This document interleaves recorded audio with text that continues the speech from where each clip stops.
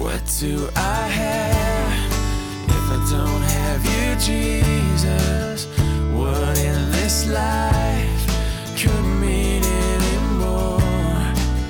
You are my rock, you are my glory, you are the lifter of my head. Hi, and welcome to the Rocks podcast for our midweek study through Galatians. False teachers were throwing believers into confusion by perverting the gospel. They taught that salvation depended on our own good works. So the Apostle Paul must remind them that salvation is by faith alone, by grace alone, through Christ alone, and to stand firm in their freedom. Now let's join Pastor Ross in our verse-by-verse study through this most liberating letter. All right, let's get ready to get started tonight with such a helpful and insightful passage, especially if you're struggling in the Christian life. You will certainly be helped tonight by this passage. And so let's ask the Lord for his blessing. Now, Heavenly Father, it is hard to obey the commands of the Lord. We have a sinful nature on board. We just need some help, God, every day.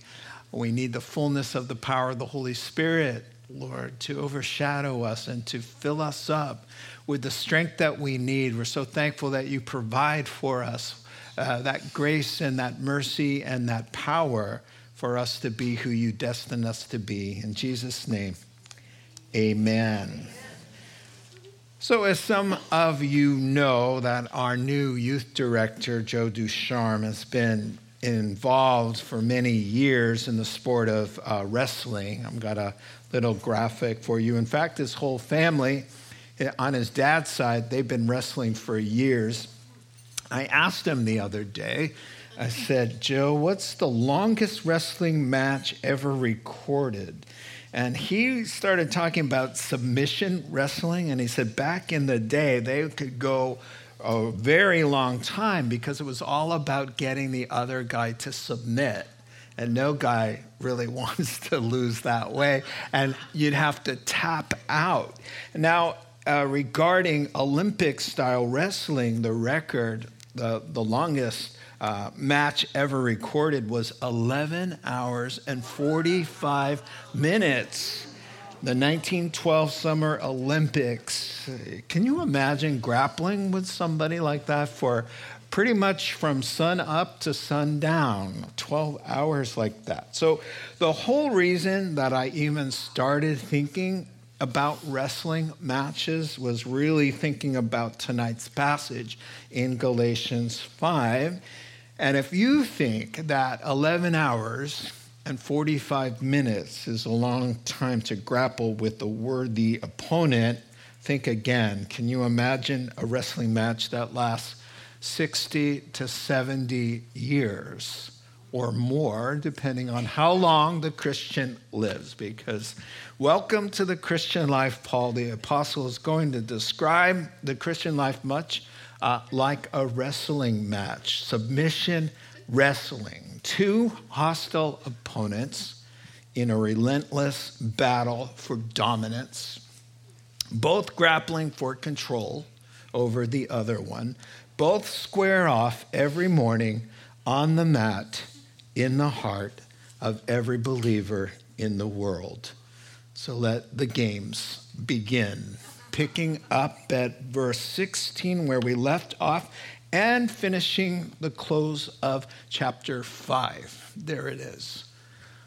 So I say, live by the Spirit, or walk by the Spirit, and you will not gratify the desires of the sinful nature.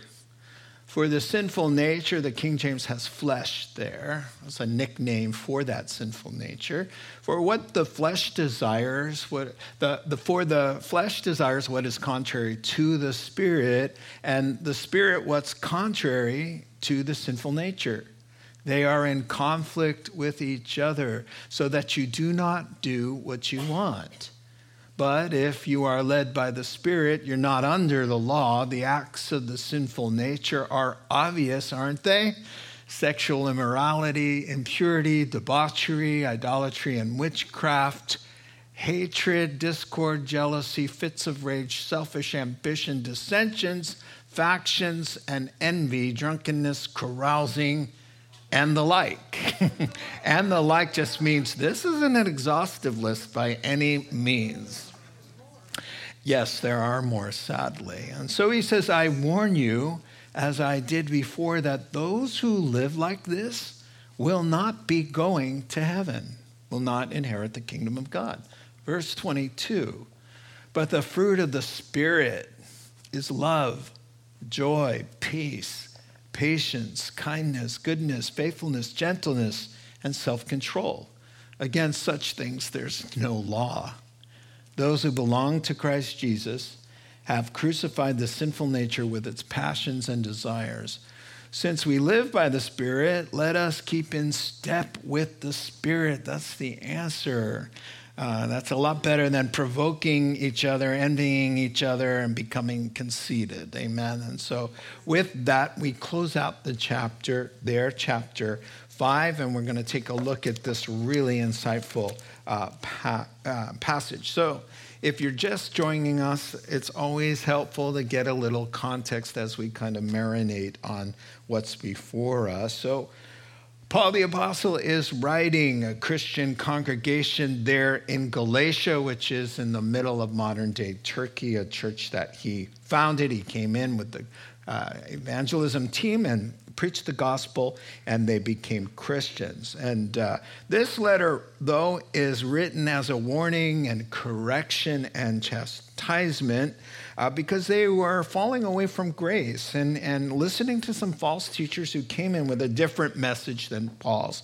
And their message was, you're saved by your good behavior, by becoming Jews who are under the Old Testament law, keeping a kosher table, observing the Sabbath, as you've been hearing every week. That human effort really is what puts you right with God. And so that couldn't be further from the truth. So the gospel that Paul preached, the good news, is that salvation doesn't depend on our efforts, but on his mercy. So we are justified by faith alone, by God's grace alone, through Christ alone. It has nothing to do with our goodness because we needed rescue. God did all the work. Jesus on that cross, dying for our sins, that whosoever believed in him should not perish, but have everlasting life. And so, sadly, their relationship with God that started out, these Galatians, had deteriorated into this lifeless, loveless list of do's and don'ts. And it's not just them, because that can happen to even evangelical Christians. And it happened to them, you know. And so as a result of having a religion of rules and regulations at the expense of walking with God, it was just about, I can't do this, I can't do that. I don't do this, I don't do that, and this kind of thing. And as a result, the church was filled with just loveless, lifeless rule keepers who were bickering and picking each other apart and gossiping, and there were cliques. And so Paul has just said in the immediate previous verses to what you're looking at now, he said, you better knock off that behavior because you're going to destroy each other and you're not going to have a church at all. So these verses that just immediately precede, as I've been saying, up to verse 15, and then we'll dive into what's before us. He said, listen, you who want to be Old Testament law keepers, and that's what the problem was. They wanted to become Jewish and keep the law, all 613 of them. Good luck to that. But he says, you who want to keep the Old Testament commands, how about the command to love one another? Because if you get that one right, all the other commands will fall into place. For example, you know, thou shalt not steal, thou shalt not lie, thou shalt not murder. If you're just loving people, there's no way you're going to do any of those other things. And so when you love your neighbor with the same energy and fascination and obsession with which you love yourself, you will fulfill the law because love does their neighbor no harm. And so now we've picked up at verse 16 and following, because he's just told them, hey, instead of bickering, you need to serve one another. Be other-centered. Be humble. And so now he's going to tell them how to do that. And because they're frustrated. They don't see the path to do it because they keep taking 2 steps forward and 3 steps back. They're frustrated, and he's going to tell them, this is why you're having a hard time with the Christian life. It's going to be right here. It's not going to be about your effort or your running, but it'll be about your resting and yielding and loving God and cooperating with God's Spirit in you to produce that new life. It doesn't come from you, but yielding to the Holy Spirit who comes on board when we get saved. And so this is the setup here. This big paragraph divides quite nicely. These 11 verses that you're looking at, verses 16 through 18, are going to state the conflict. Here's the problem. There are 2 forces inside of you, flesh and spirit. They're at war. They're wrestling, right? And so they both want dominance, and it's irreconcilable differences, okay? And then the next verses describe the 2 opposing forces in terms of what they're after. So he says, this is what happens if the sinful nature gets the upper hand. And then he says, and this is what life looks like when God is in charge of our lives and we yield to him. And then lastly, we finish up with a few verses that reveals the strategy for victory. And he just says, listen, keep in step with the Holy Spirit. And I'm going to tell you what that means. So let's do this. God is saying really for the strategy, work with me, people. And so let's do this. Verses 16 through 18. And praise the Lord for somebody shutting off their car alarm. Amen. Of course, you didn't hear that because you're so focused on the Word of God. Amen. All right, so are you ready to focus in on the first part? Here's the conflict. Here's who's on the mat inside your heart, the 2 opposing opponents here. Let's take a look. This is the Christian dilemma. So I say, live by the Spirit, walk with God. And you're not going to gratify the lust. That word is lust. It's desire on steroids of what the sinful self wants. For the sinful nature is contrary to the Holy Spirit and the new work that God has created in your heart. He raised you to new life.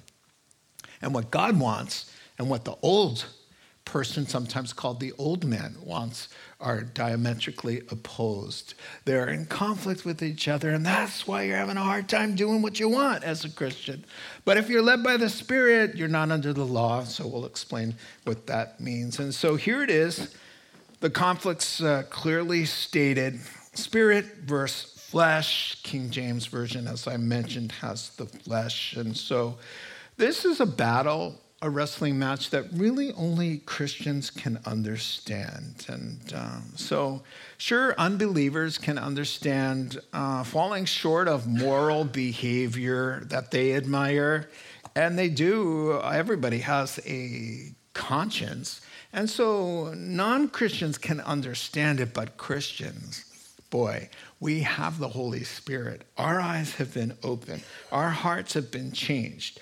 We see things clearly. We have new desires. We have a real change of life. We're no longer that old person, and yet we keep doing some of that behavior. So we can really see what's going on here.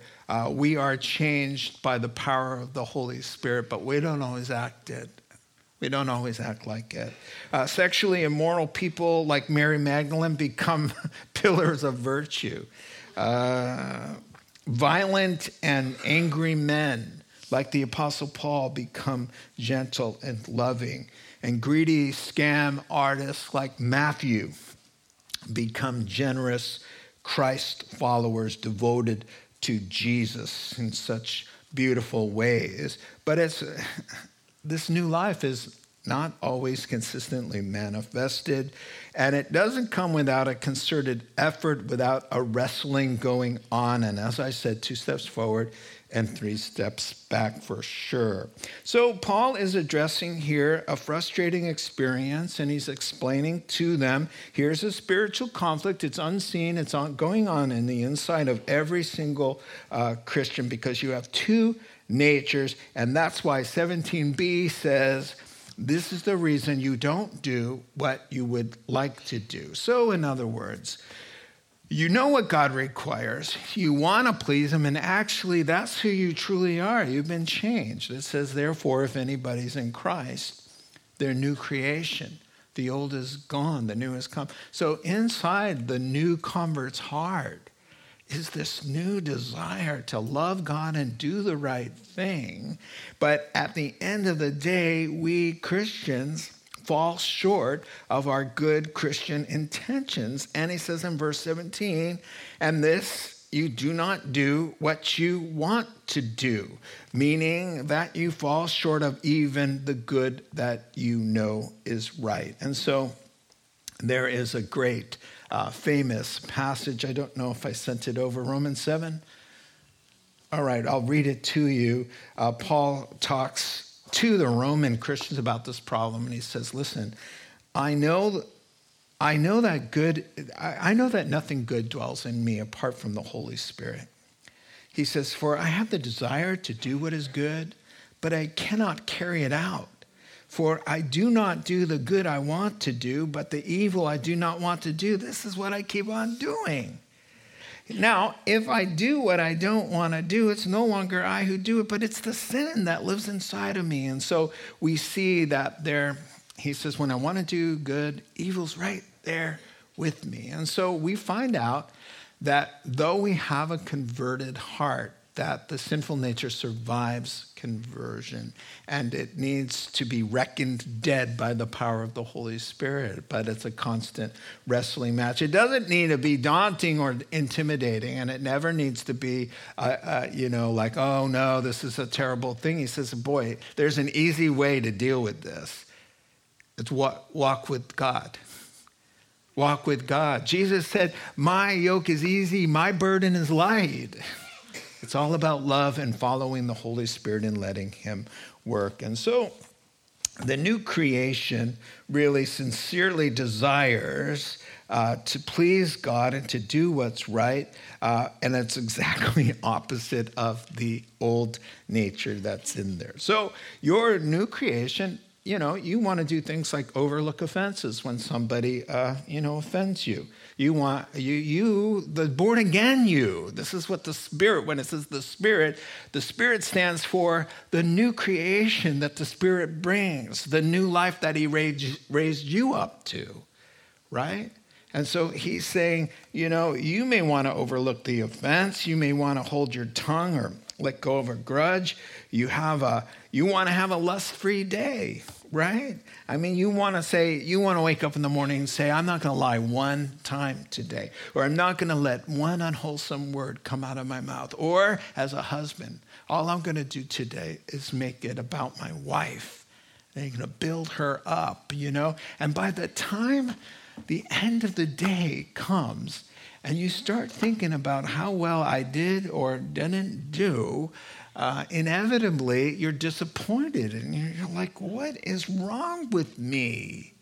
And Paul the Apostle says, who will set me free from this body of death? Well, the answer is Christ Jesus will set you free from the body of death, and the Holy Spirit will keep you free as you yield to him. But you've got to walk with him. It's not going to happen by just knowing the right stuff up here.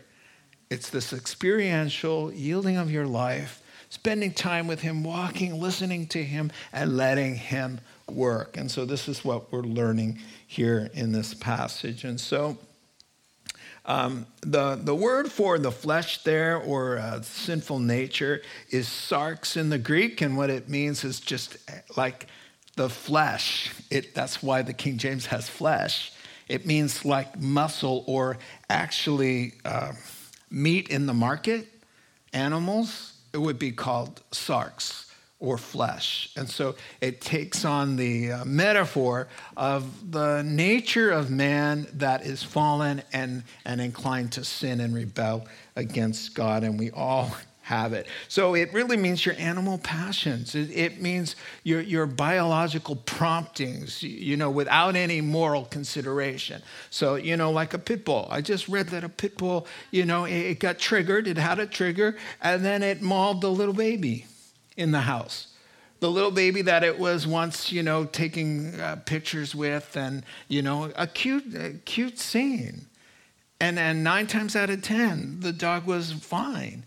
But something triggered, and it doesn't have the moral ability to differentiate between prompt and passion and action.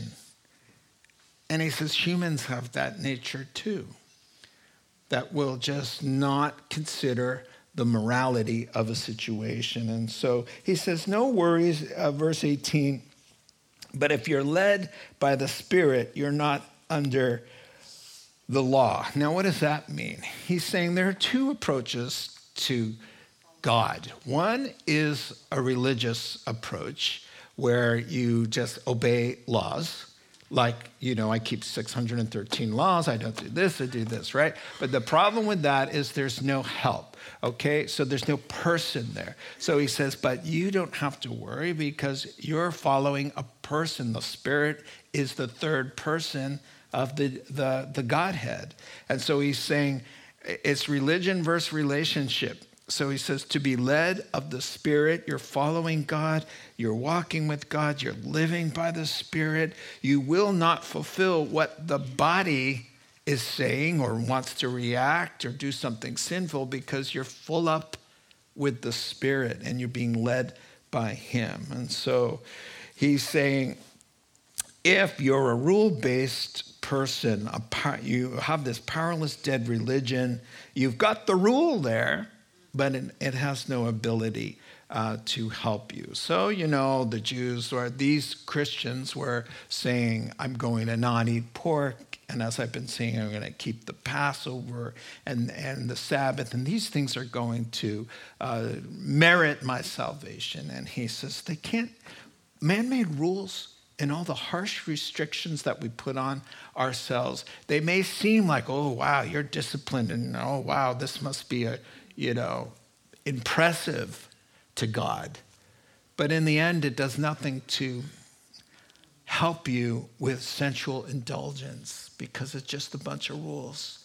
He says, but if you're not a rule-based person, but you're a relationship with God person, instead of saying, I can't do this, I can't do that, I can't do this, you're like in love with the Lord, and the Lord loves you, and his love sets you free, and you're in his grace, and it's a whole nother story. And so he says, walk with God, love him, and you'll have all the power you need to dominate sin and manifest godliness. So now in verses 19 and following, he wants to give us an up-close personal look at the sinful nature. It's not pretty what's down deep in the human fallen heart. Before we flip over there, well, there it is, okay? Yeah, no, that's okay. You can flip. You can flip. Yeah, good. Here's what Jesus said that's inside the man's heart. He said, it's from within, from a person's heart, that evil comes. Sexual immorality, theft, murder, adultery, greed, malice, deceit, lewdness, envy, slander, arrogance, and folly. All these evils come from inside and defile a person. That's the Son of God's evaluation of what's in your heart and mine without the goodness of the Holy Spirit. Do we constantly manifest all of those things all the time? Of course not. But he's saying lying dormant in every human heart is great, vast potential to do terrible things.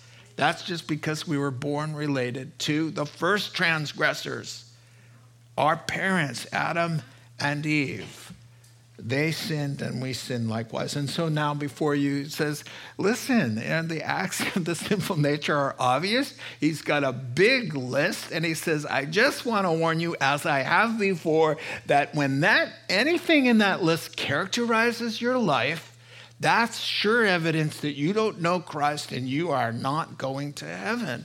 Well, that's sobering. I started looking at that list really closely again because of the words, hey, by the way, if this characterizes you, anything in this list, these are things that characterize those who are perishing. So I started looking at that and I just started wondering, wow, maybe we shouldn't tolerate things so easily like that. And so now he starts out and he says, yeah, aren't the sinful things, isn't it obvious, A, that it doesn't come down from God and that we shouldn't be doing it? Isn't right and wrong kind of obvious? And I put down here, yes, it is obvious to us, but not obvious to the world.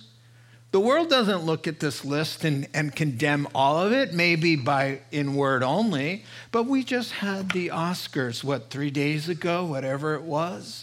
It was the Academy Awards, right? And so that's Hollywood's highest esteemed awards. And the red carpet was rolled out for people with standing ovations, with glitz and glamour, for people whose lives are characterized by many things in that list. Not all of them, and not every movie that has come out. There's some pretty good movies. I enjoy watching a good movie. But as Jesus himself said, the things that this world highly esteems, God finds detestable. You see, and so he says the acts should be obvious, aren't they? That they are not right, but wrong. And yes, obvious to a 5-year-old, maybe, and to people of faith who are no longer blind. And so, by the way, he's not saying that anybody who is an unbeliever or is dominated by the sinful nature does all of these all at one time, every day. Although I wouldn't put it past some people to be able to hit all of them on any given day. Amen? They're out there somewhere, right? Okay, moving on. Here's some behaviors he's saying. There's not exhaustive. Murder's not even in the list. Lying or robbery. So he says, and the like. He's just talking off the top of his head, inspired by the Holy Spirit. Here's what characterizes people who are going to hell. All right. So I've got a list here. I'm going to pull them out there in groups, okay? So let's take the first group of sexual sins. There's 3 of them. Sexual immorality, impurity, and debauchery, a word that we have defined here before, but we'll have to do it again because it's a word we don't often use. Sexual immorality, the word there is the umbrella word for all sexual sins outside of a husband and a wife. So sexual immorality is from the word porneia, where King James got fornication, that ugly word. It originally meant to use the services of a prostitute. But it became the umbrella word for all sexual sin. Porneia in the Greek is where we get the nasty, ugly word of pornography. And Jesus did say, if you lust in your heart, you're committing adultery in the privacy not only of your own home, but in your own heart. And so sexual immorality. So if this characterizes your life, which means it's pretty much not a struggle, but you're doing it. I mean, we struggle with everything in the list, probably. There's a struggle, but not a yielding to and a characterizing of your life. If you're constantly doing it, it characterizes you, and you need, and I would need, to take great care about anything in the list. The next word, impurity, you know, when grandma said that, don't talk dirty, that's what the word means, to tell a dirty joke. It's to defile your spirit by something spiritually filthy. The next word, debauchery, is an open, reckless, ever-increasing pursuit of pleasure that disregards fear of God, love of family, and regard for one's own soul. Wow. All right, so the next group of sins are religious sinning, idolatry and witchcraft. So what has the world not worshipped? I mean, if you go to other countries, man, you just cannot believe there's thousands of gods to be worshipped. And so this is just something that the unregenerated heart that was created to worship will as Romans said, they exchanged the truth about God for a lie and worshipped and served the created things rather than the Creator who is forever to be praised. And so we get the idolatry for sure. One author said, hey, don't let yourself off the hook so easy, Mr. Modern Western American. Because we look at India and say, wow, they're bowing down to a piece of rock. But we bow down to a lot of things. So idolatry is contemporized as anything we love more than God, and anything that controls us more than the power of the Holy Spirit is something that we worship. And now, witchcraft was a big thing, and believe it or not, the word comes from drugs, pharmakia, where we get pharmaceuticals. That's the word. Because back in the day, what they did was they took drugs, right? And then they went into chanting and they went into the altered state. And so this is a nice connection to sorcery, to mediums, to psychics, fortune tellers, palm readers, astrology, all of the occult, and altering your state by ingesting pharmaceuticals that are drugs. That we're not talking about medications, right? And so, send your emails to Pastor Carlin if you have a problem with anything I'm saying tonight at all. Listen, the occult. I was at the fair. I've told you this before at the, what is it called? The Sonoma County Fair in July. At the fairgrounds, there was a palm reader. And so I wrote Isaiah chapter 8, verse 19 on my palm. And I paid her $10 or so, had the money there. And I said, I want you to read my palm. And she said, fine, I will. And I held it out, and it said Isaiah chapter 8, verse 19, where it says, shouldn't you be asking God for guidance and not some fortune teller? That's what it says, right? So, she didn't look it up, She didn't even spend 3 minutes with me. She said, if you don't move, I'm going to pour this hot coffee on you. And I said, well, I can see the future of that right there. It's not good. And so you think witchcraft is a thing like, oh, whoa, what's that word doing there? Oh, newsflash from Newsweek. This is just recently, just a few months ago. Number of witches rises dramatically across U.S. as millennials reject Christianity. Newsweek. And what's going on is sorcery and witchcraft and all of the occult is a way to get power and insight and wisdom by bypassing the truth and the scriptures and God. We want the power, we want the wisdom, we want the peace of mind, we want to feel like we know what's going to happen in the future, but we don't want anything to do with him because he requires moral accountability and a bent knee and the word Lord. And so to seek power and wisdom without God is to find something called the occult. And so he says that's just the work of the sinful nature that just wants to skirt around God and get what you need some other way. Thank you. You can go back to the social sinning now. Then all of these have to do with sinning against your neighbor. And when the Bible uses the word neighbor, it means the other, okay? The person standing there. And so hatred means to reject somebody. Discord means to be causing strife, a troublemaker. That's what the sinful nature loves, to just get in there and cause a problem. Jealousy and envy are both in the list, and I'll just hit them this way and define it this way. Envy wants what the other guy has, and jealousy resents and despises them for having it and wants to take it from them. all right? So if you're going to sin, I would do envy over jealousy, because jealousy is truly a monster, So envy wants it, but jealousy wants to get it from you and is mad that you have it. Wow. And it's in every single one of us. It's in there.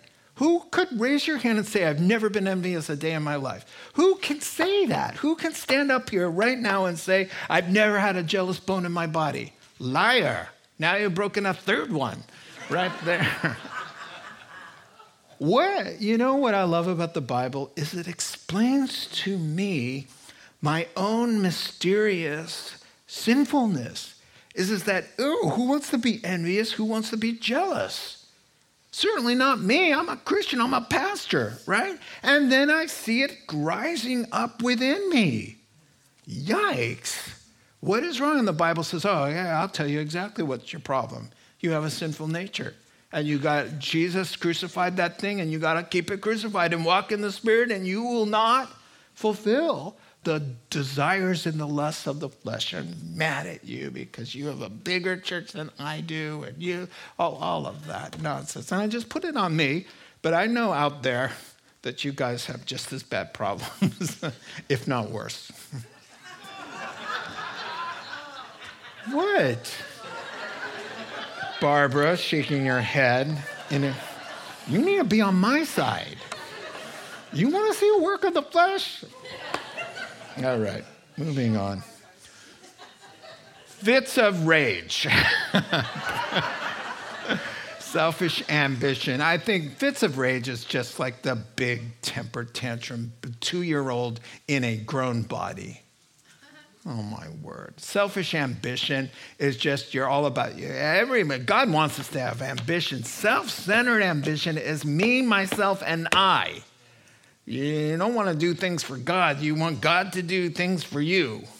And there's a big movement that will help you get those things, apparently. And so he moves on. Dissensions.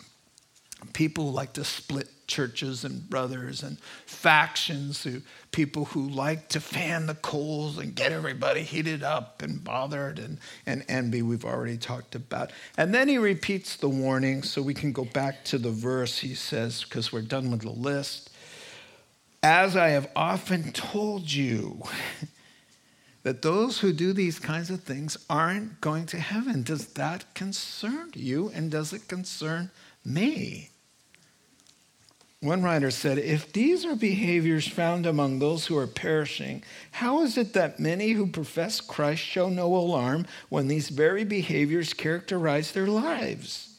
Perhaps it's not as obvious as Paul has stated. May no behavior named among the damned be found in our lives in any way, shape, or form. Amen? So now the fruit of the Spirit, he says in the next verses here. But the fruit of the Spirit is, everybody, let's repeat it together. Love, joy, peace, patience, kindness, goodness, faithfulness, gentleness, and self-control. Okay, awesome. I've got a little graphic for you just to mix it up a little bit. Love. First thing I want to tell you, they're the fruit of the Spirit. So he's not talking about human qualities. He's talking about God's qualities that he puts in there because he's present by the power of the Holy Spirit. And as we yield, the fruit of his Spirit is manifested. So this is his property, right? So number one, if you're walking with God and you're yielded to him, you will manifest this warrior kind of love. The Bible's love, agape, is a love that always protects, always trusts, always hopes, always perseveres. It never wakes up one morning and says, you know what, I'm not in love with you anymore. It doesn't, because this kind of love that comes from God is a love that when you nail it to a cross, it puts you in the best possible light. Forgive them, Father. They don't know what they're doing. Offers a prayer for the ones executing him. That's a kind of love that will be manifest through you if indeed, by faith, you've received Christ as Lord and the Holy Spirit, fruit of the Spirit, has come in and now is manifesting a love that's not just loving those who love me and who give gifts and who can help me out, but it's loving people who are unlovable and hateful and rude. In fact, our enemies. Number 2, joy. This is a product of the Holy Spirit. It's the inward delight in God and his promises, regardless of the adversity you're in. Happy comes from the word happenstance. Happenstance. So if you happened to be in a good circumstance, you could be happy. That's where the English word comes from. The word for joy here is a gift of God that runs deep, and it's based on the promises of God. Of course you have joy. You have God's love and eternal life, and so it just doesn't matter what you're going through on the outside, you have joy. Third one is peace. It's defined as God's peace is a deep, profound sense that comes from God of well-being, a confidence, a soul rest in the wisdom and sovereignty of God and not our own. Of course you have peace when the Holy Spirit's on board. Your sins are paid for. You're never going to be judged. You're not going to hell. You're going to heaven. And now every single little detail is being worked out for your good because you love God and you're called according to his purpose. If God is for you, who could be against you? Of course you have peace. A peace that surpasses knowledge. A peace that's like a warrior that guards your heart and mind. Number 4 is patience. It just means long fused. You just put up with it, put up with it, put up with it, and put up with it. And guess what? There's no boom. No boom. There's just a lot of tolerating. Now, common sense, people, we factor in, when somebody's in harm's way or there's sin that needs to be exposed and all of that. But generally speaking, the patience that comes from God is wow. It just is long fused. Kindness, it means that somebody who's got a heart to always encourage, to be others-centered, always wants to bless, always want to give, strengthen and extend mercy, that kind. Just that nice on steroids with the Holy Spirit. Okay. Goodness. It just is a love for honest and genuine and real. Love to do good deeds. A person who loves to do good deeds. This is what the Holy Spirit wants to do. Because the Holy Spirit, God is good. And God is within. So, of course, he loves to do good things, to say good things, to think good things. Whatever things are good, think on these things. See, it's a thing about him. One writer said, it's a moral shining. It's to shine in a moral way because God is good in a moral way. Faithfulness is fiercely loyal, consistently trustworthy, and relentlessly reliable. It's the person who just keeps his word no matter what, keeps the vow even when it hurts. Dependable, steady Eddie kind of guy who's got your back. The gal has got your back even if you don't deserve it. And whoever deserves that kind of loving action? We all fall short. Gentleness, it's not a mean bone in your body kind of thing. Never angry at the wrong time. It's the opposite of asserting yourself. It's this courtesy. I liked one definition, humble sensitivity to the value and sacredness of human life. In other words, the Holy Spirit puts in the Christian's heart a respect that every human being is made in the image of God, and that every human being, no matter who they are, is an object of God's love and his redemptive purposes. He bled and died for them. And so, of course, you're going to be gentle with people because of whose image they bear. Self-control just means mastery of self. It's the king. It's called the king of all virtues, because if you don't have it, you're a goner. Proverbs says a man or a woman without self-control is like a city without a wall. In other words, it's just a matter of time before you're completely destroyed. The clock is ticking. You're doomed without self-control, of course, because you're going to respond, you're going to react, you're going to get a prompt, and it won't matter. It won't matter if you're going to cost your marriage or cost your life or cost the fine or cost prison. It won't matter. Without self-control, you're the dead man walking. And you think he's talking about willpower? Oh, no. He's talking about the strength of God who can speak and make a universe. That's the kind of strength we need. And he says it's available. It's residing in there. You yield, you get out of the way, you play dead to your sin. You let him answer the door. The doorbell rings, you're saying, well, I'm not answering that. God, could you get that? And the Holy Spirit will answer the door and deal with that thing. I found that very creative, but that's all right. I throwed it out for free there.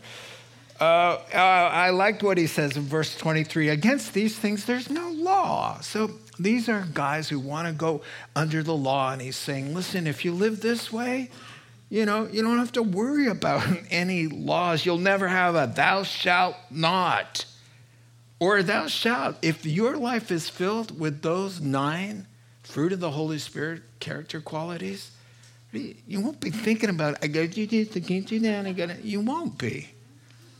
He says there's no laws against that. You won't be interested in defining your Christian life by what you can and cannot do. You just be in love with the Lord and he'd be working through you in powerful, miraculous ways. Let's finish up because we've got a strategy here. It's really quick. Those who belong to Christ, that's the definition.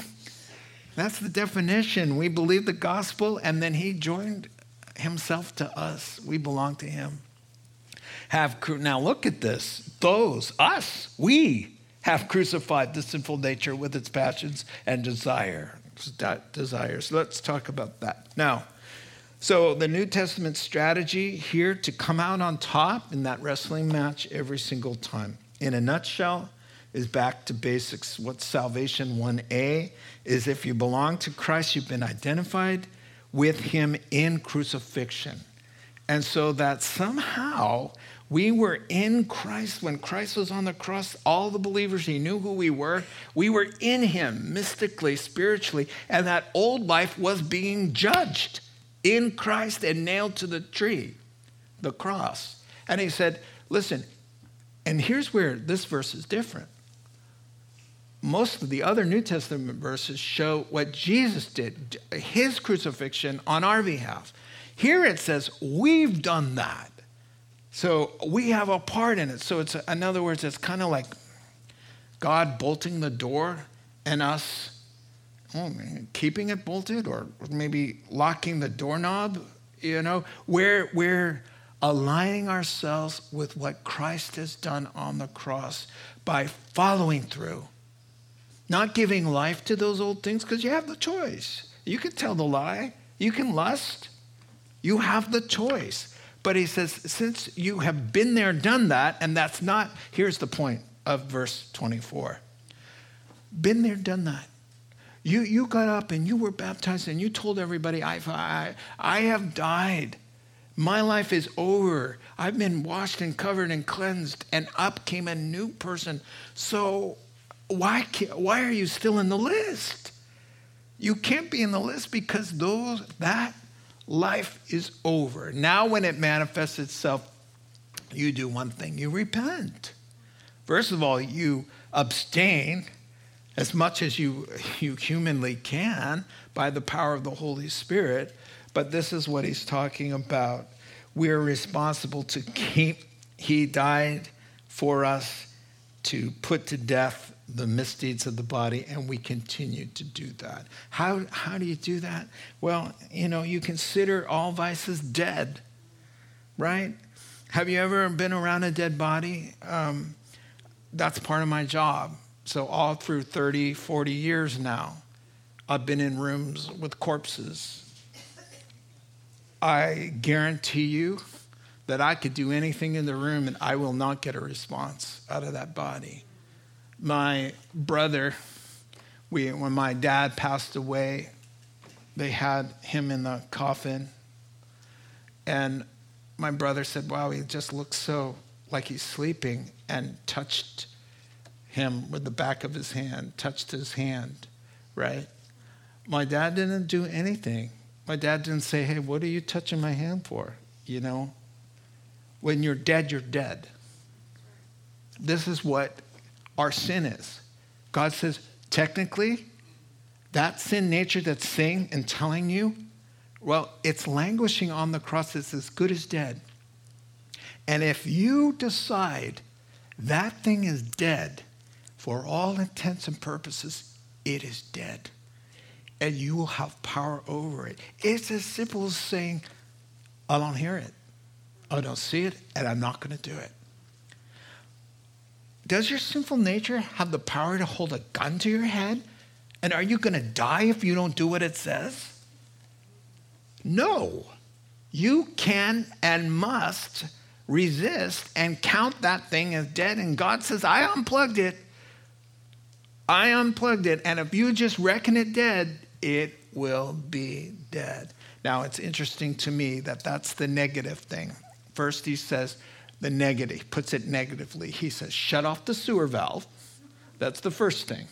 So you don't have the sewer valve open. You shut that one, and then you open to the Spirit, right? So he says, since we live by the Spirit, let's keep in step with the Spirit. God says, watch out for that. So you watch out for that. Shut your eyes. Shut your eyes. Don't say that. Stop talking. Stop the conversation now. You stop the conversation now. What's so hard about that? He says every single time, I know in my life when I'm talking too much, I get this little, hey. I get a prompt that says, hey, no. And I get the choice to either say shh, or, I know you've never done that either, or shut my mouth. Now, a lot of times I do, because the Lord is like, listen, you don't want me to throw you down right now, because I will. But we have the choice. We have the choice. So let's keep in step with him. That's what this means, is to align ourselves. He says, love, we love. He says, forgive. Stop holding the grudge. He says, you have to forgive. Do you want to be forgiven? He says this point blank. If you don't forgive, I'm not forgiving you. Deal off.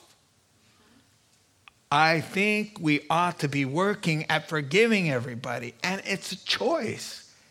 He just says, choose. Okay, I choose to forgive. Why? Because it's the right thing to do. I've got a lifetime of forgiveness for me. I got to give that out to other people as well. So he calls for you to abstain from something. Abstain. Be a willing party to your own salvation. Work out your salvation with fear and trembling. Let me show you that picture again. We'll close out with listen, there's the Holy Spirit's work right there. He's got them down. And in Genesis 4, the Lord speaks to Cain and says, Cain, what's the matter with you? You didn't know the Lord had an Italian accent, did you? What's the matter with you, Cain? If you do the right thing, man, you'll be accepted. But if you don't know this, that sin is crouching at your door, I'll help you. Are you going to let me help you? You're going to let me help you. Read your Bible. Study. Pray. Take a walk with the Lord. Open your heart to him. These are the things that help us to keep in step with the Spirit, so that the Spirit can conquer over the flesh. Let's pray together. Father God, thank you for your wonderful mercy and these beautiful passages that the truth just sets our hearts free. God, thank you for reminding us of our weakness and our proneness to wander in our vulnerable places. We pray that you'd help us to keep ourselves in step with your Spirit so that we could win this wrestling match. In Jesus' name, amen. You've been listening to the Rocks Podcast. Our regular services are held on Sunday mornings at 8:30 and 10:30 a.m. in Santa Rosa, California. If you'd like to learn more, please visit our website at cctherock.org.